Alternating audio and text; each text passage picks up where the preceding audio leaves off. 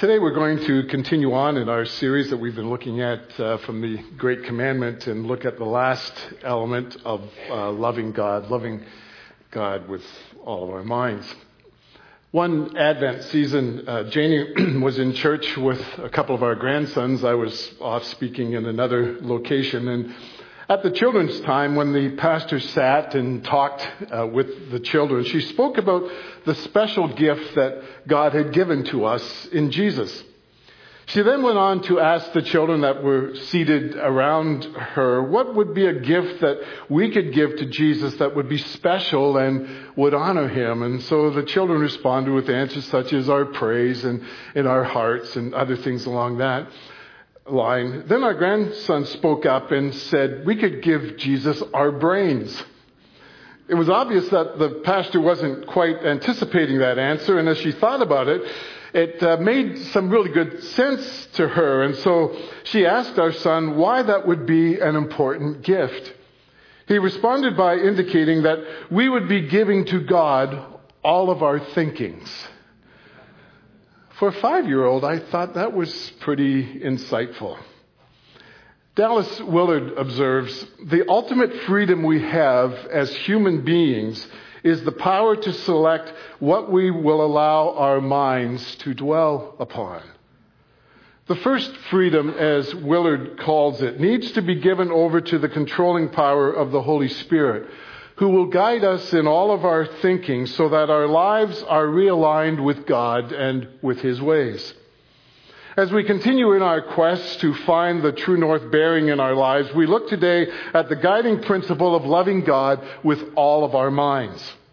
Again, we have been examining how the biblical instruction to love God with all of our hearts, with all of our soul, with all of our strength and mind becomes for us the guidance system to a good and productive life. The mind is a powerful force in determining what life becomes for us. How we think and what we think about either opens us up or closes us off to godly living. While doing some research in preparation for this talk, I came across these entries from a dog's diary and a cat's diary that show our mindset, how our mindset can make a difference in how we perceive our existence. And so here's some excerpts from a dog's diary. 8 a.m., dog food, my favorite thing. 9:30 a.m., a car ride, my favorite thing. 9:40 a.m., a walk in the park, my favorite thing. 10:30 a.m., got rubbed and petted, my favorite thing. 12 noon, lunch, my favorite thing. 1 o'clock, played in the yard, my favorite thing. 3 p.m., wagged my tail, my favorite thing. 5 p.m., milk bones, my favorite thing. 7 p.m., got to play ball, my favorite thing. 8 p.m., wow, watch TV with the people, my favorite thing. 11 p.m., sleeping on the bed, my favorite thing. Excerpts from a cat's diary. Day 983 of my captivity. My captors continue to taunt me with bizarre little dangling objects. The only thing that keeps me going is my dream of escape. Let me just say here that if you Google these things, I kind of shortened and sanitized the cat diary excerpt. So just to make that clear. 2 creatures, same circumstances, but different perspectives. What's the difference? It's the way of thinking. Our thoughts directly control the outcomes in how we respond to our life's situations. The speed of movement towards aligning our lives with a true north setting for loving God is largely controlled by what we allow to shape our minds. The pace with which we move forward with our thinkings is determined by what we listen to. It has been said that we all hear voices. We just have to decide which ones we listen to and allow to shape our minds. We all hear voices. I know that I do. And sometimes these voices speak to me about things that are selfish and generate anger and fear. Sometimes they speak of love and hope and truth. There is a battle that goes on within my mind surrounding the voices I hear, and the ones that I listen to shape my life. 2 of our sons have participated in the charity event called Tough Mudder. Tough Mudder is a 16 to 19 kilometer mud and obstacle course that has been designed by the British Special Forces to challenge the toughest of the tough. One of the obstacles facing the participants is a series of mud and water-soaked tunnels that must be crawled through. This presented quite a challenge to one of our sons who struggles with claustrophobia. It didn't help that word had came out just as they were about to enter into one of the tunnels that one of the participants had gotten stuck in one of the tunnels and actually had to be dug out. In tackling this obstacle, it was agreed that the older brother, who doesn't have an issue with confined spaces, would go first, then our other son, followed by a friend. As they crawled through the tunnels, the older brother kept talking to his younger sibling. When things began to get dark and cramped and fear threatened to take hold, focusing on the voice of his older brother kept him pressing forward to the eventual light at the end of the tunnel. What freed him from panic and fear was not trying hard to forget about his confined surroundings. It was listening to the voice of his older brother. What voice do you listen to when you enter dark and fearful space? Over the years, countless numbers of people have concluded that there is one voice above all that must be listened to. It has become the sacred trust of these people that God is not silent and in fact does speak to us.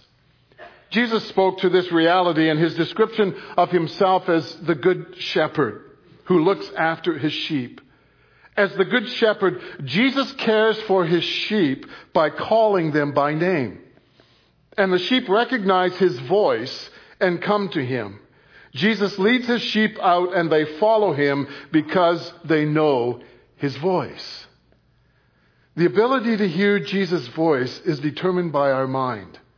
This means that if we are to meet God at all, the place where we commune with him will be in our minds. It is in our minds that we hear the voice of God and live in the conscious awareness of his presence. Thoughts happen.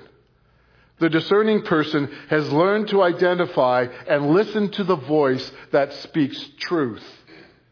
So how does one gain this level of discernment?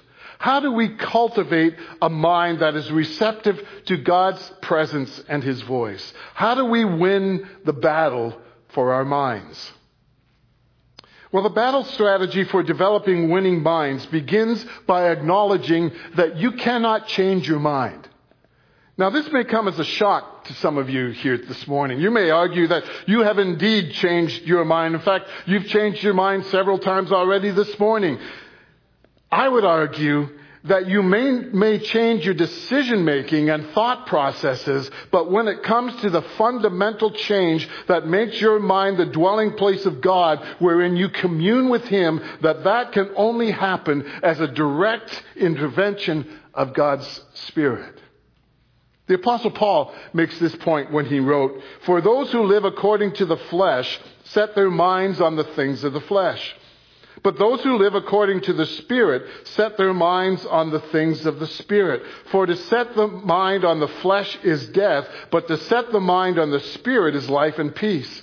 For the mind that is set on the flesh is hostile to God, for it does not submit to God's law. Indeed, it cannot."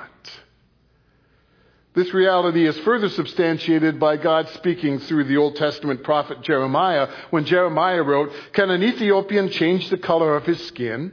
Can a leopard take away its spots? Neither can you start doing good, for you have always done evil." The reality is that when left on our own, the thoughts that occupy our minds are not God thoughts.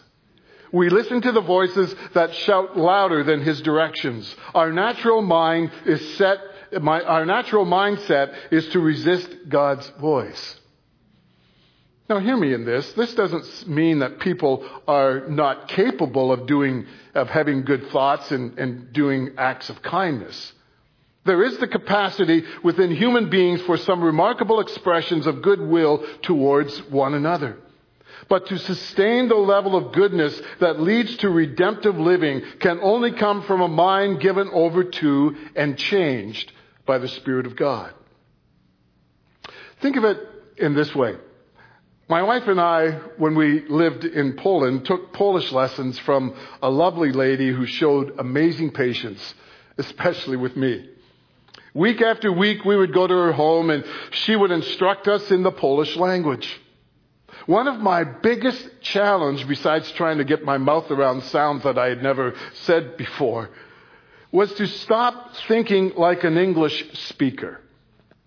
When trying to verbalize a statement in Polish, I often thought of it first in English and then tried to express it using Polish words, but framing my sentence as I would in English. That did not work. And sometimes I would get the right words, but seldom in the right order. And our teacher would often tell me to stop thinking like an English speaker and start thinking like a Polish speaker. More than once, I must confess to you that I wished and perhaps even prayed that God would give me a gift of tongues specific to the Polish language. But it didn't ever happen. And so, although it may be possible for us to get into our thinking some thoughts that would lead to living the way God intends for us to live, the words and actions will not come out in the right order or with proper understanding. In order for our minds to become receptive to God's presence and our thoughts to become attuned to His voice, a change in our minds needs to take place that will allow us to think God's thoughts with full understanding. We must experience a total mind remake by the Spirit of God. And unlike my request for God to give me the ability to speak and learn and speak Polish, that when we pray to God to change our way of thinking and have minds that are set on what His Spirit desires, He hears those prayers. And He answers them with great delight. It is with this change in mind that the Apostle Paul admonished the Ephesian believers as well as us. Let the Spirit change your way of thinking and make you into a new person. The truth of the matter is, only God can change a mind. However, God will only do this when we invite Him to change our minds, to renew our minds. So again, the Apostle Paul instructs us with this admonition. And so, dear brothers and sisters, I plead with you to give your bodies to God because of all He has done for you. Let them be a living and holy sacrifice, the kind He will find acceptable. This is truly the way to worship Him. Don't copy the behavior and customs of this world, but let God transform you into a new person by changing the way you think. Then you will learn to know God's will for you, which is good and pleasing and perfect. Notice what the Apostle Paul says here. He instructs us to give ourselves to God and let Him change our thought patterns. When God is in mind, our thoughts begin to flow from a new perspective. We naturally gravitate towards living in the way that God has set out for us. Now, the word is used to establish the offering of ourselves to God, translated in the text that I just read for you as truly the way to worship, is an interesting word that's rather difficult, actually, to translate. And so various translations of the Scriptures, the English Scriptures, have used the words like your spiritual act of worship, or reasonable, or intelligent, or offered by mind and heart. The Greek word that is used by the apostle is logikos. And it actually carries with it the idea of our English word logical or informed. And so the apostle makes the point that when our minds are truly changed by God, it is the most logical, the most natural thing for us to honor God with our thought patterns and our life choices. And so I kind of like the way Eugene Peterson translates Romans 12:1 and 2 in the Message. He writes, so here's what I want you to do, God helping you. Take your everyday, ordinary life, your sleeping, eating, going to work, and walking around life, and place it before God as an offering. Embracing what God does for you is the best thing you can do for Him. Don't become so well adjusted to your culture that you fit into it without even thinking.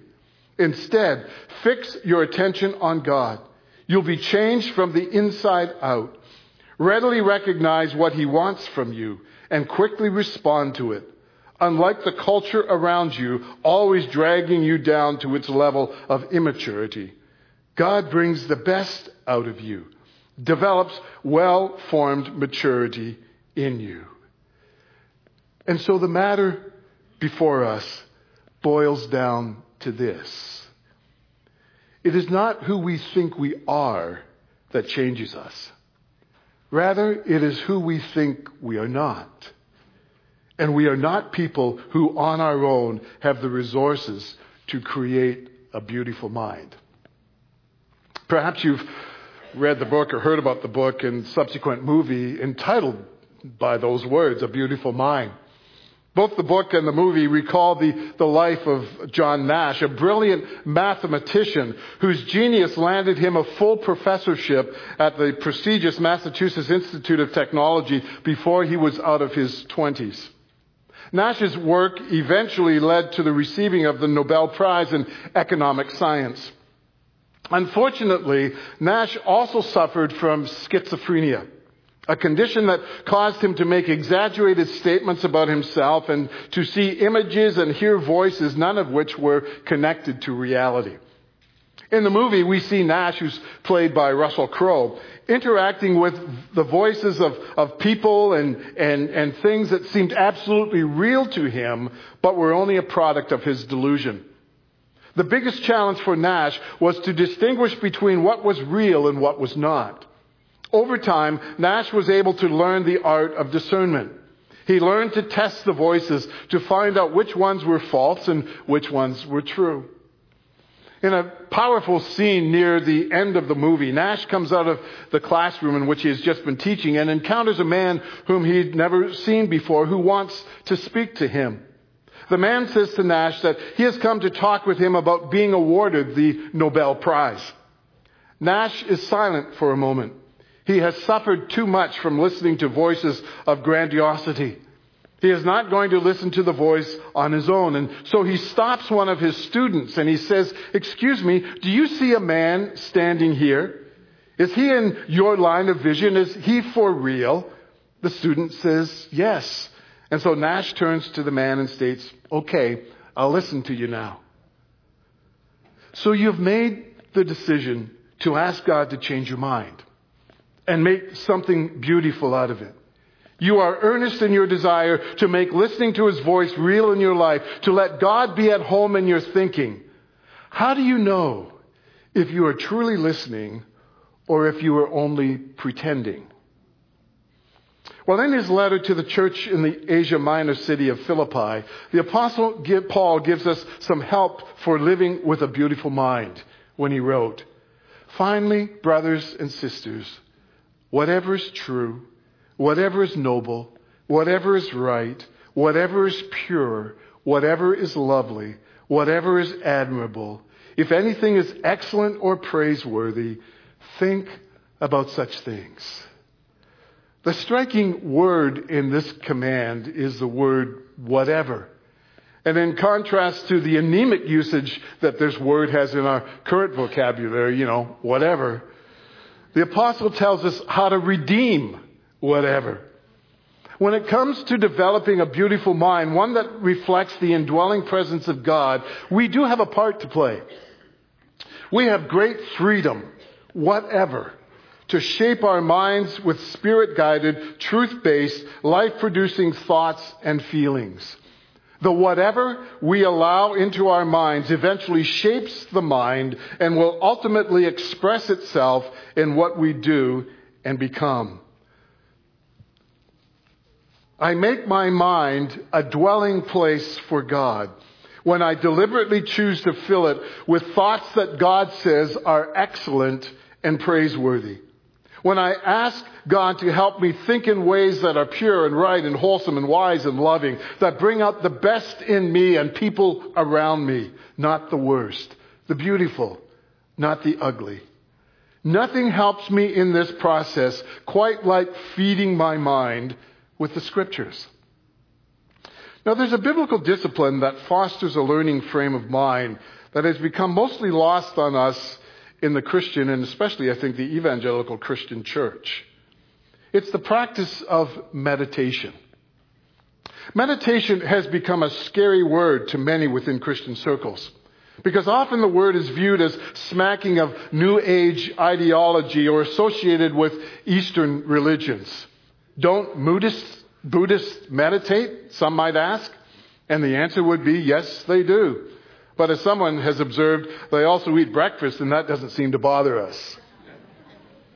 Scripture has a lot to say about practicing meditation wisely.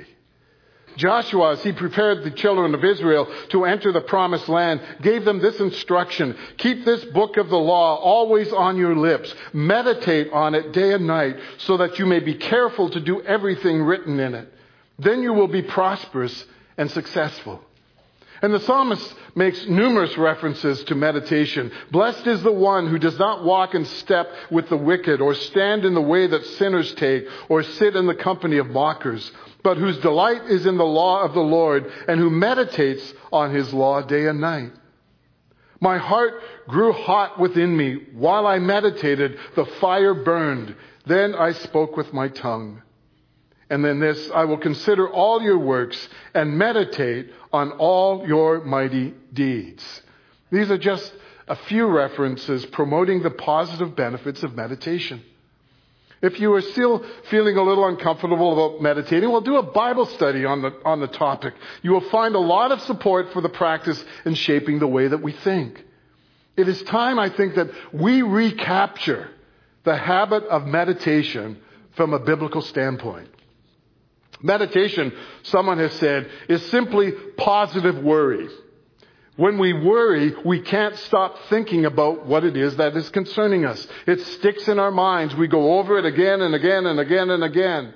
And so if you know how to worry, you know how to meditate.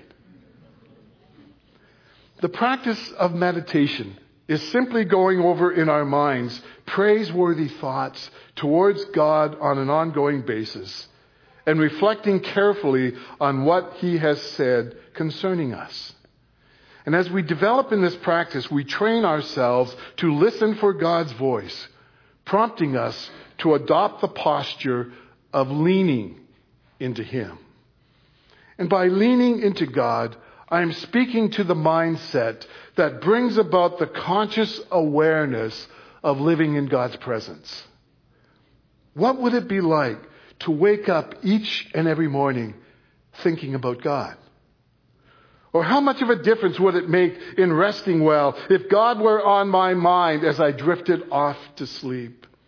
What would my response to people be like if before I spoke, I filtered my thoughts and attitudes through the realization that God is listening to me?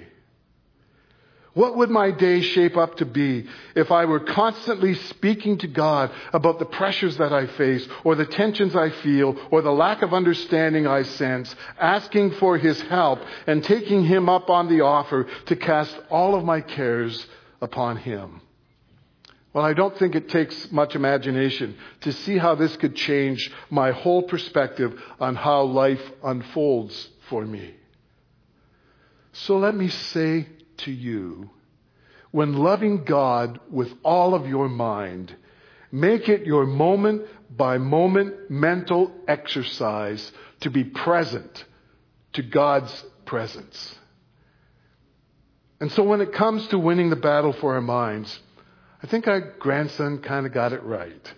It starts by giving over to God all of our thinkings, and grows into the understanding that what makes a mind great, what makes a beautiful mind, is thinking that settles down on God as an abiding presence in our lives, and deeply, deeply loves him for it. Let's pray. And so, Father, we're grateful for the minds that you give to us. The capacity that we have to think and imagine and come up with amazing ideas and thoughts and all. But we realize this morning that the most amazing thoughts come from after our mind has been changed and renewed by your Spirit. And so help us to be people who live with minds that you have changed, who live under the power and enabling and enlightenment of your Spirit.